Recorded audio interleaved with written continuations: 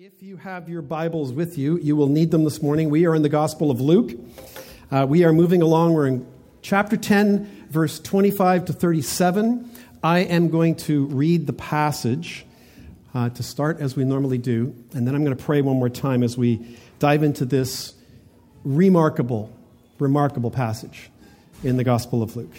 Read with me, beginning in verse 25 of chapter 10, Luke writing and recording. He says, "And behold, a lawyer stood up to put him, Jesus, to the test, saying, 'Teacher, what shall I do to inherit eternal life?' And Jesus said to him, 'What is written in the law? How do you read it?' And he answered, 'You shall love the Lord your God with all your heart, and with all your soul, and with all your strength, and with all your mind, and your neighbor as yourself.'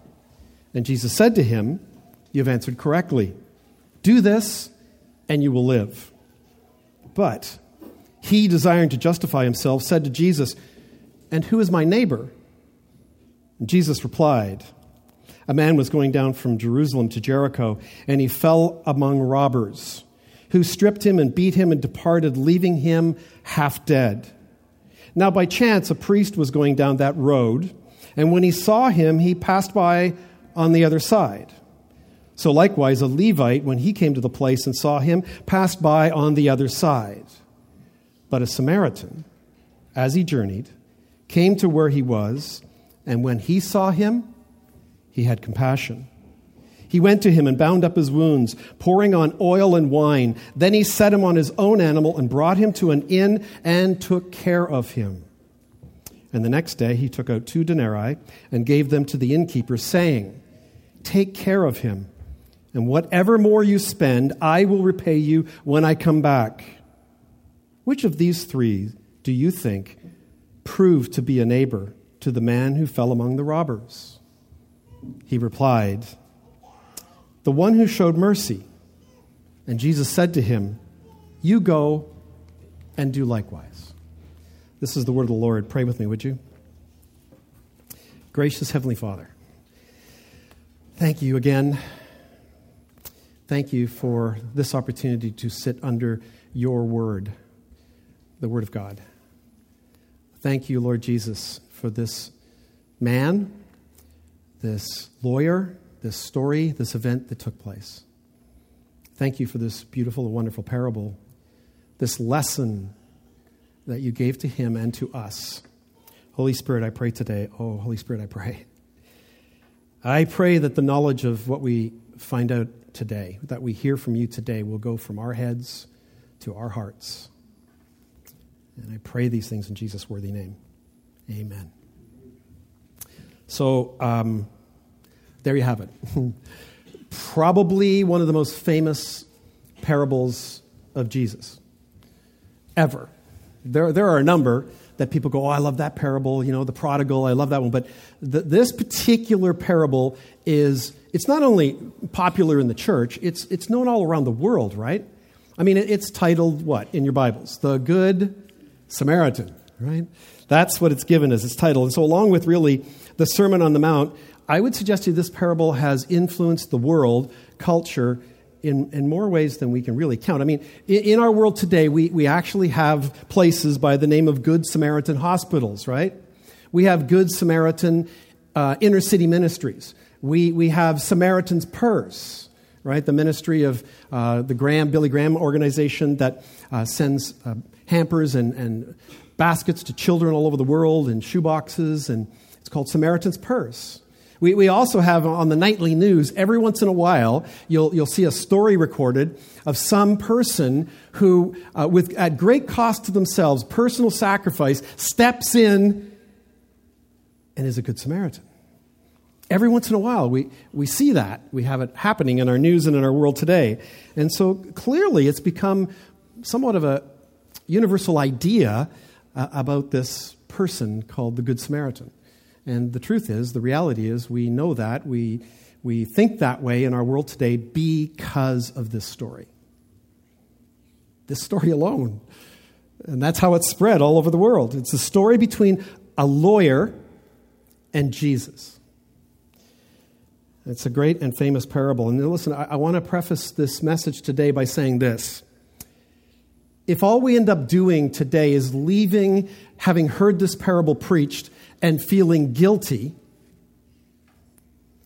that we're not very good when it comes to being good Samaritans. If that's all that happens, we leave here feeling like, oh, man, I am a terrible Samaritan. I just don't live up to that. I feel guilty. I need to go and do this more often. I need to, tomorrow morning, go down to the east side of downtown Vancouver and go to a homeless person, and I need to give him the sweater off my back. I mean, if all we do is leave here today feeling guilty about that, we will miss what this story is actually all about. We will. And I know, believe me when I say this, that there have been many sermons preached on this by men and preachers who are far more qualified than I am. But I'm going to show you something today that I hope you will see is true about this passage that maybe you haven't seen before, because it will be most important for us to see this. So for the past several weeks, we've learned in the passage that Luke has been taking us through what good following looks like. What it looks like to truly follow Jesus on mission in Christian discipleship. And then a couple of weeks ago, we were in a passage just before this where we saw what good messaging looks like, right? Sends out the 72 on a short-term missions trip, and they're sent to proclaim the kingdom of God, to heal the sick, cast out demons. And so we saw what good messaging looks like. And today, we're going to see what good neighboring looks like. I personally feel this is the most challenging of them all.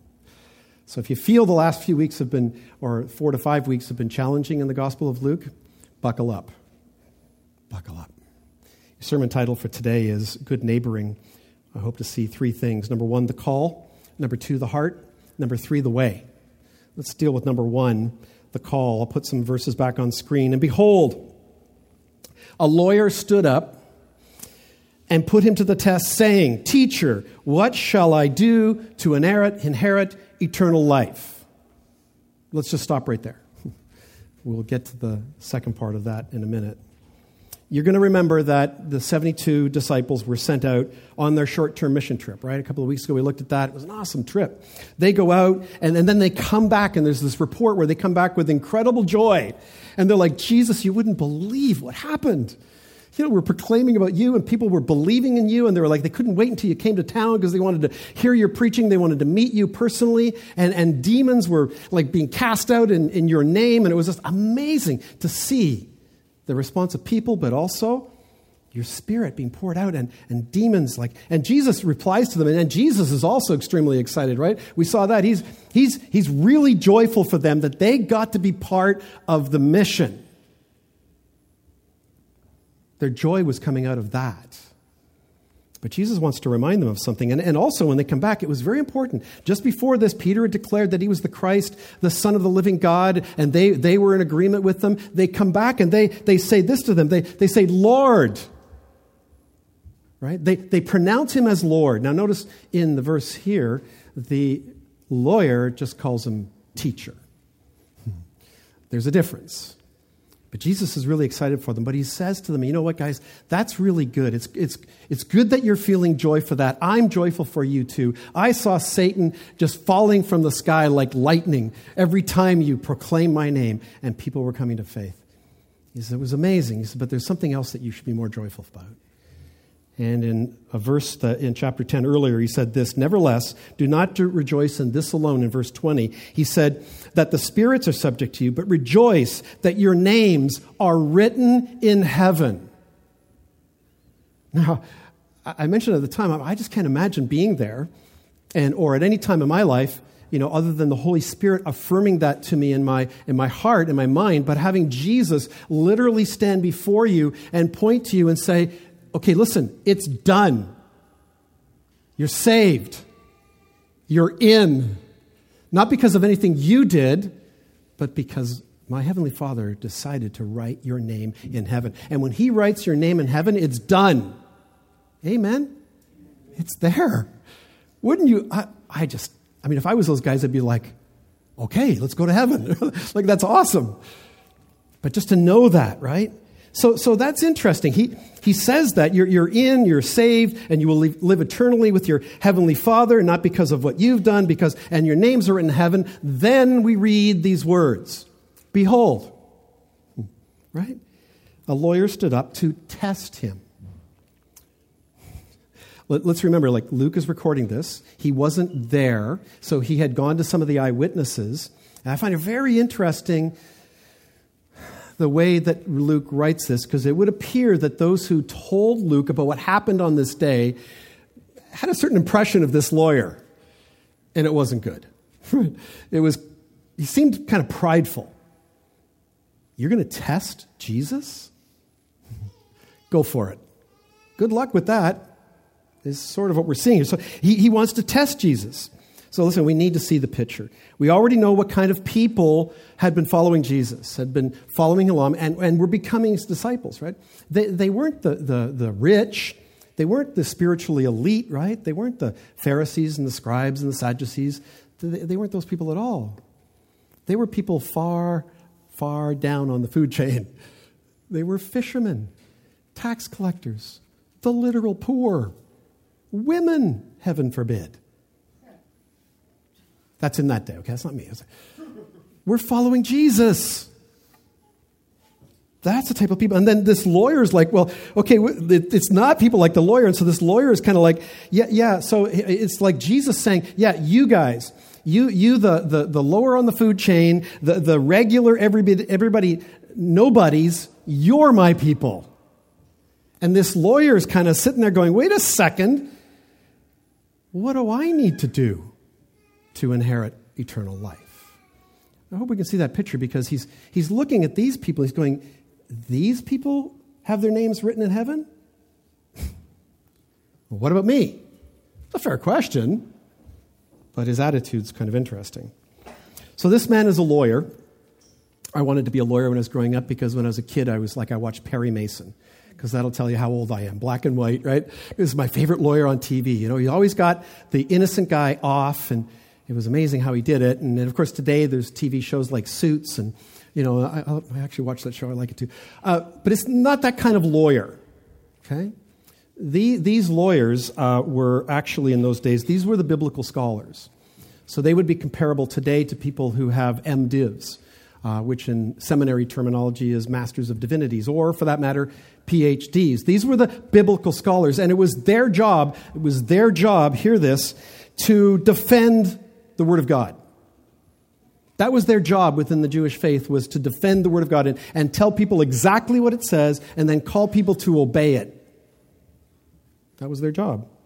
And so here you have this guy. He's standing up, and he's wanting to test Jesus, and I think we need to see this picture here. He wants to use his intellect, his knowledge, not necessarily his biblical acumen and heart, to test Jesus. So this is, by the way, I would suggest the religious person's pattern. And when I say religious person, I'm not just talking about Christians or Jewish people and people who attend church. I'm talking about people who literally are legalistic and people who rely on their intellect and their knowledge. In that day, in those days, they were called Gnostics. People who believed that more knowledge and more intellectual reasoning would be better for human flourishing. And I'm referring to those people who believe that their reasoning capabilities are more important than the Word of God. So we're going to see this very clearly on display with this guy. This use of intellect and human reasoning when we get to especially one of the lawyer's follow-up questions to Jesus. It's what lawyers do, what those who read the Word of God do when they ask, did God really mean it that way? We're going to see that in this guy today. I'm not making this up. It's right here in this text. So the lawyer asks his question, and Jesus' answer is perfect. By the way, if you're ever in an apologetic situation and somebody asks you a question about the faith or about the Bible, what it says, Jesus' pattern in apologetics is awesome. Ask another question.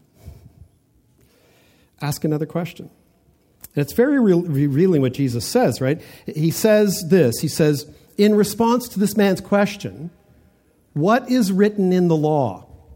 And then these words are important. How do you read it? So he's answering a question with a question, but what he's doing is very clear. He's pointing the man to the Word of God. Not to just head knowledge, but to the Word of God. And let's let that be the judge in these matters. So that's where the answers to life and living, I would suggest, are. So now look, Jesus knows clearly this man is an expert in the law. It's his job. And so when Jesus adds, how do you read it?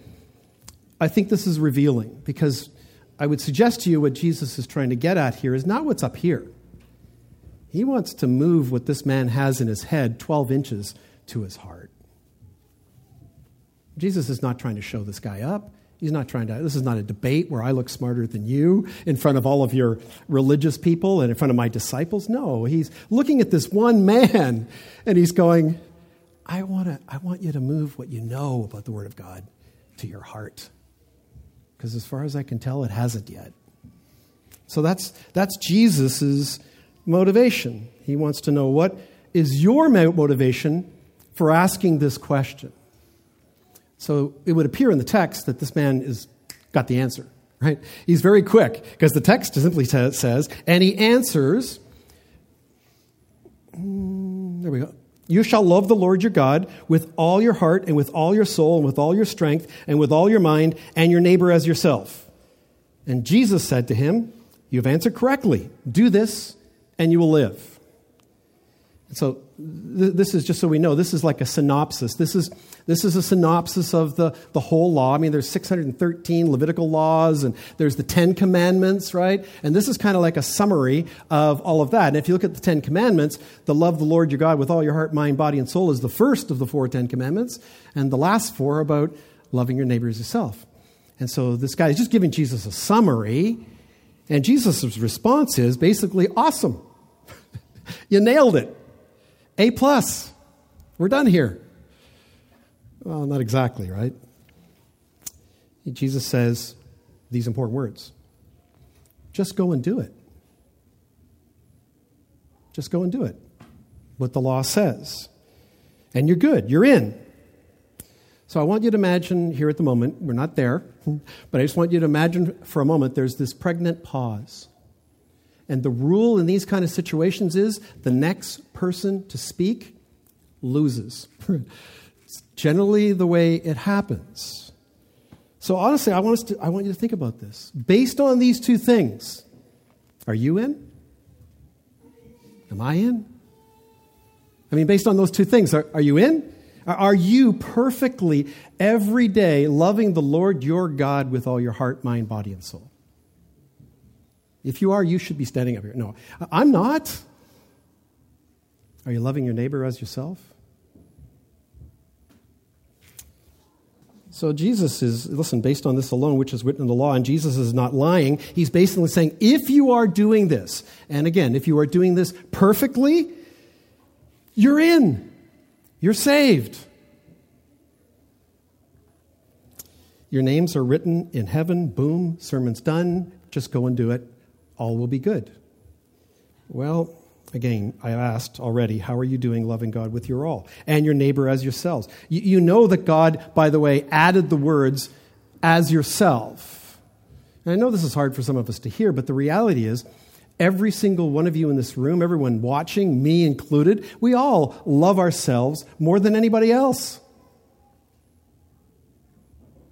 Sometimes more than we should, which is the problem when it comes to loving others as we should. And that's why God puts it there. The reality is, he knows we love ourselves. And we should love ourselves appropriately. And so we're actually being challenged to love others in exactly the same way. That's the challenge that is put out there. And so, I don't know. If you and I were able to humbly admit we fall short of the command to love God and love others, how do you think this proud and well-educated lawyer felt? His response, I think, tells us everything. His response is this. And again, look at the words of Luke. But desiring to justify himself. Again, the witnesses saw it this way.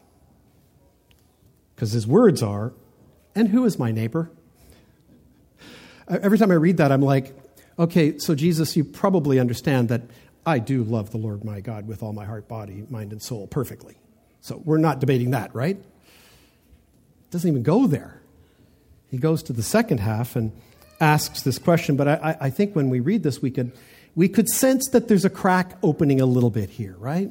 Maybe he's a little bit like, whoa, this teacher guy here might know me a little better than I think he does. And so there might be a crack.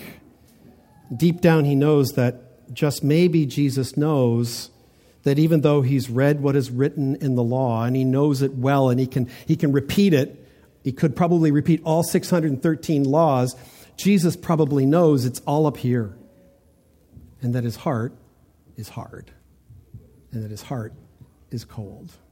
And so he wants to justify himself. He wants to, quite frankly, make himself look good. So in addition, he now does exactly what, again, all the religious Pharisees did in that day. He turns the weightier issues, the applicable aspect of any of the commands, of any of the laws of God, what we are supposed to do, into a question, into a debate. Who is my neighbor? And this is what they all did with the law of God. They looked for ways to, listen, limit it, to put a cap on it, right? It's a little bit like saying this to Jesus. Come on, Jesus. Let's be reasonable with each other, right? I mean, can we just be reasonable men, right? Surely you don't expect me to love this person, people of that race, Samaritans, like I do my Jewish brothers and sisters, like I do my sons and daughters and my wife? Surely there's a limit to how far you expect this to go. Well, again, this is the hard part. I think this lesson is for us today, is it not? We all do this. I do this. We all do this. We set limits over most of the commands that Jesus gave to us. Go and make disciples. Jesus, just a question. You mean when I have more time, right? Because right now, I'm busy, I got a career, I got a mortgage to pay, I got kids to raise. Literally, Jesus, what you mean is you want Glenn and missionaries to go overseas. You want some of us in the body of Christ to go and make disciples, right? Really. Put a cap on it. Limit it, What, that's too harsh? We do that. We put limits on the things that God has given to us. It's a lot of it is about the who. Who really, God, do you expect me to? Are you really okay? Listen, if it's my closest friends, like my guys I went to high school with, or my good friends, people we did this with and that with, whatever it might be, people are close to me. People in my own socio-economic region and so forth. Clearly, you mean those people. You don't really, literally mean the poor, do you? You don't literally mean the drug addicted and the alcoholic and the homosexual, and do you? You don't literally mean that, do you? We limit these things. It's not only that kind of who. It's a little bit like, well, just a second. I mean, I worked for 3.5 years in the downtown east side of Vancouver at Union Gospel Mission one time, and my heart had to get a gut check a number of times. Because, you'll see people coming in and they go through the drug and the alcohol program and then they fail and they go back on the street and you're like, okay, look, God, listen, I mean, how many times are we supposed to love that person? 7? Did you say 70 times 7 to forgive? Look, that's 490. So 491 we can stop, right? Missing the point dramatically. What about the person, Father, God, that Jesus, that we've tried to help, we've tried to serve, we've given to, we've given and given and given, and they take and they take and they take, but they never reciprocate. Them, we limit. We put limits, but we put limits on everything. We put limits on, how much do you want me to give to the church? Oh, that was part of the law. Oh yeah, that was part of the law. I mean, how much? Really? What's the... The thing that I hope we'll see today is, the good news is, God is limitless toward us, isn't he? He doesn't hold anything back. I mean, if he did, who more would have the right to do that, but he doesn't.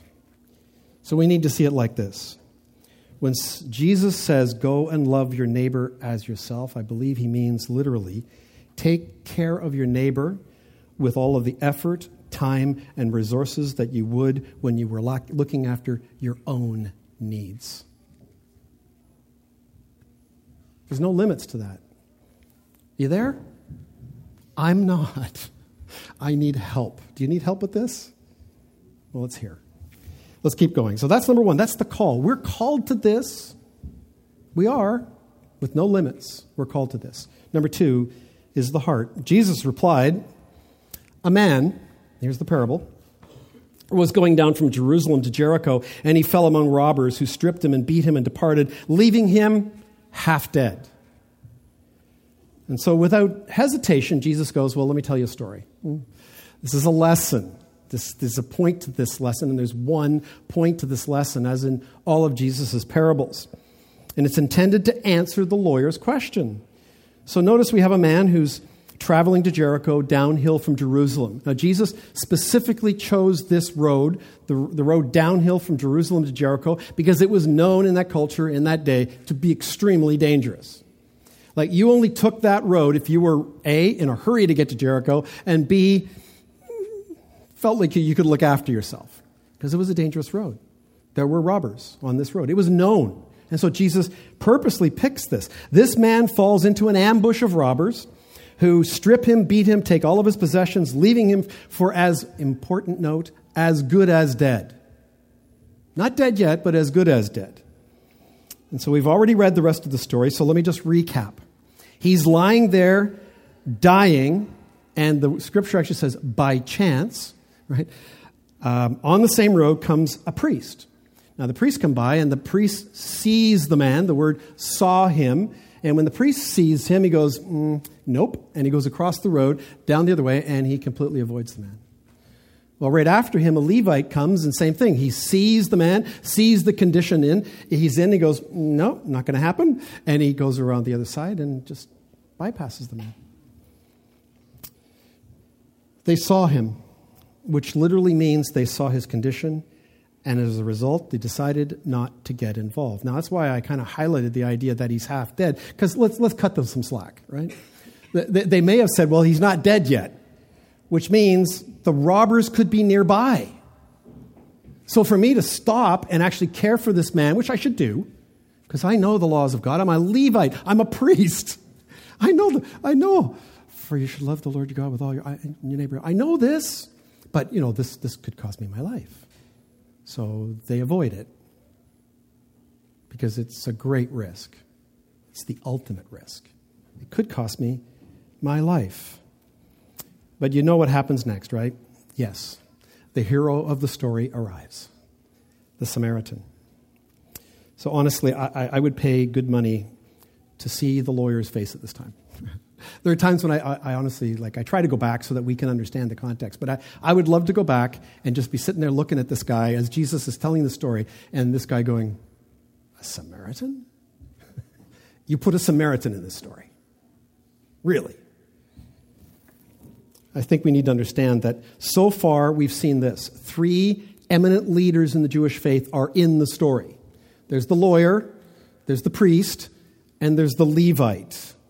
These are the men who are responsible for upholding the law and the operations of the synagogue in the Jewish faith. The other thing we need to understand is that their biggest enemy, the people they hated most in the world, were Samaritans. I don't want to pick on a people group today. I'm not going to mention it. But, boy, prejudices haven't gone away, have they? So this is awesome so far, right? What does the Samaritan do? The one whom the lawyer would dislike the most in this story? Well, he does what he should be doing, what we should all be doing. He is the one who obviously loved God and loved his neighbor as he intended. And it came from a heart after God. It says in verse 33, but a Samaritan, look at these words, as he journeyed, came to where he was, the man who was half dead on the road, and when he saw him, he had compassion. So whatever he knew about the law of God, it had gone from here to here. Clearly. Because he put his own life at risk. But there's more than that, right? He went to him. He poured out his best. And he showed compassion on him. Look at the next verses. It says, he went to him, bound up his wounds, pouring on oil and wine. Then he set him on his own animal, brought him to an inn, took care of him. And the next day he took out 2 denarii, gave them to the innkeeper, a week's worth of money required to look after this man, saying, take care of him, and whatever more you spend, I will repay you when I come back. Were there any limits on this? No limits. Unconditional. When I come back, whatever you spend on this man, I will repay you. So he went, look at this. He poured out his best, his wine, on this man. Put him on his donkey, took him to an inn to take care of him, and sparing no expense again, he left enough money with the innkeeper to take care of him. This is a good Samaritan, isn't it? It's where we get the story. It's where we get the definition. And so we see the heart that's required. It's not just the knowledge. It's got to go here. It's got to be our heart. Number 3 for us today is the way. So Jesus says to him in verse 36 and 37, which of these do you think proved to be a neighbor to the man who fell among the robbers? He said, what else could he say? The one who showed him mercy. And Jesus said to him, you go and do likewise. Simple story, right? It's pretty simple. So let's look very carefully at this word for word, because this is where we find out what is truly going on in this whole story. It's so interesting. Jesus asks him, which of these 3? So that's the priest, the Levite, and the Samaritan, right? And interesting that Jesus says, do you think? Using your intellect and your human reasoning and referring back to how do you read it earlier, he's appealing to this man's intellect and reasoning. But again, he wants the answer to come from here. Because he wants the man to understand this story. He wants to get to his heart. The next word is key. Proved. Proved to be a good neighbor. Which one of these? Which one proved to be a neighbor? Not act like a neighbor. Hey guys, listen, it's easy to go down to the east side of Vancouver. We used to see people all the time coming down and want to be part of Union Gospel Mission, feeding the homeless, and they'd come down and give a couple of hours. It's easy to act like a good Samaritan. Amen? There's a big difference between acting like that and being one.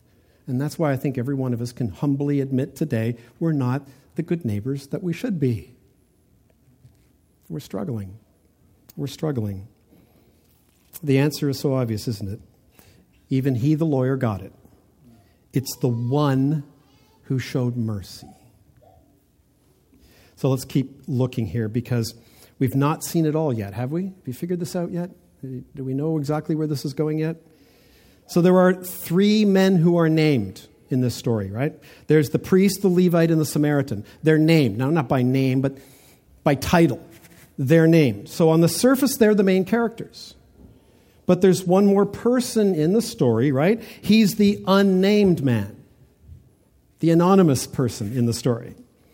So who might he really be, do you think? Well, let me put it this way. On a quick reading, I think most people would read this, and I'm pretty sure the lawyer did it first. They would read this, and they might miss that the lawyer is also in this parable, right? Because it's a story trying to show him his own heart and show him who, in fact, he is. And the question is, do you think that the lawyer got it? Do you get it? Do I get it when we read this story? Well, here's what he may have thought, and you might have as well. He probably thought that Jesus was saying something to him like this: you're just like the priest and the Levite. Since you're a lawyer, you're part of their tribe, you're just like them, you're Jewish. You would have done exactly what they did. Saw the man cross the other side of the road, let him die, you want eternal life? Go and be a good Samaritan. Do you think he might have thought that was the moral of the story? Right? He could have taken it that way. And that's actually how moralists take the story today. And that's why and when this parable is often taken to mean and be all about social justice or being a good person or being a good Christian. So please hear me. I want to make sure I'm completely heard properly here today. Social justice is good. Amen? It's good. It's not the point of this story. It might be an application, but it's not the point. So I think the truth is the lawyer would have easily identified with the priest and the Levite. But Jesus was actually wanting him to see that he's neither of those two. He's the man on the road. He's the half-dead man in this story. And a Samaritan was a good neighbor to him. Do you see that? That's what Jesus wanted him to see. He's the one who desperately needed compassion. He needs it right now. He's getting it from Jesus. And frankly, to be saved because he was being left for dead. Now, if the lawyer is the man, and he is, then who is the one who proved to be the neighbor who showed him mercy in this story? Do you think? You know, the Bible teaches us that there's none good, but one. One who showed mercy, who proved to be the good neighbor. Jesus is the Good Samaritan. Jesus is the Good Samaritan. Jesus has come to save this half-dead lawyer. You and I are the downtrodden, the broken and the beaten, the half-dead, right? Alive physically but spiritually dead. When Jesus saw us, he came to us. And the Word became flesh and dwelt among us, right? To help us, to heal us, pouring out his own blood, wine, to save us, and then take us to a place where we could be cared for here, the church, nurtured and made fully alive again. So let me close this morning with this. 2 questions. Would you like to be able to say, I really do love the Lord my God with all my heart, mind, body, and soul? Would you like to be able to say that? Like, really say that? Secondly, would you like to be able to say and be seen to be loving your neighbor as yourself this way? Would you not want that? I would hope so. I'm sure you probably do. Would you like to truly practice good neighboring? Well, I have good news for you. Just like the lawyer in the story, here's the good news. You can't do it. You can't do it. You're like, wait, what? That's good news? Yeah. It's very good news because you do know the good news, I hope. And that is that Jesus came to this world to come near to us, to live the perfect life that you and I cannot live, right? So that in his death, burial, and resurrection, he could provide you the forgiveness of your sins, adoption as children of God, and eternal life, so that, here's where it gets even better, so that he can give his life to you, so that he can live his life in you and through you and me. And so that you will no longer be half dead, but be fully alive. Here's the catch. You need to die fully to yourself, to your thinking that you can save yourself, that you can do this. None of us can. That's really good news. But he can do it. He did it, and he can do it in us and through us. And as a result of that, you and I can be made fully alive, and we can go and be good neighbors. Pray with me, would you? Gracious Heavenly Father, thank you once again for your word, for the word of God. Thank you for what this teaches us. Lord, we do want to be people who love you with all of our hearts, minds, bodies, and souls, with our all. Holy Spirit, we need your help. We are desperately weak in these areas. We are so distracted by this life and by this world and the things around us, and sometimes by our own intellect and knowledge and thoughts about life and the way it should be. Oh, Father, I pray that you would just help each one of us. We so desperately need your help so that we can love you and respond to you and abide in your love in the way that you love us, unconditionally, all the time, in every way. And Father, we pray that, Lord Jesus, we thank you for the mission that you've given to your church, which is to be a people who are good neighbors, truly good neighbors. We need your help. I need your help. And Father, we confess we cannot do this without you, without your help.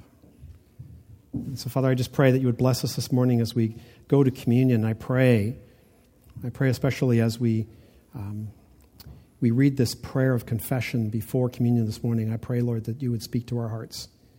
I pray you would bless us as we break bread together as a family, recognizing that this is how close you came to us when we were broken and on the road.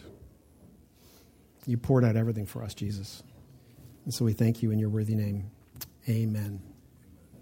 So I want to do something very different with you today. Normally we go into prayer before communion this morning, or at this time. I'm going to put a liturgical prayer up on screen, and I want you to read it with me out loud. Even at first you may read it and go, I don't know if I can say that with all my heart. It's okay. Read it out loud. This was actually shown during a worship service at Multiply a couple of weeks ago, and it was part of the liturgy of the worship where, we come to a time where we want to confess and we want to repent. Church, please, let's do this today. Let's do that this week. Let's do this every day. This is what we need to do more than anything else right now as a church. So I want to read with you. I'll lead you out, and then would you please read with me these words as we pray before communion this morning. Read with me. Most merciful God, we confess that we have sinned against you in thought, word, and deed. By what we have done and left undone, we have not loved you with all our hearts.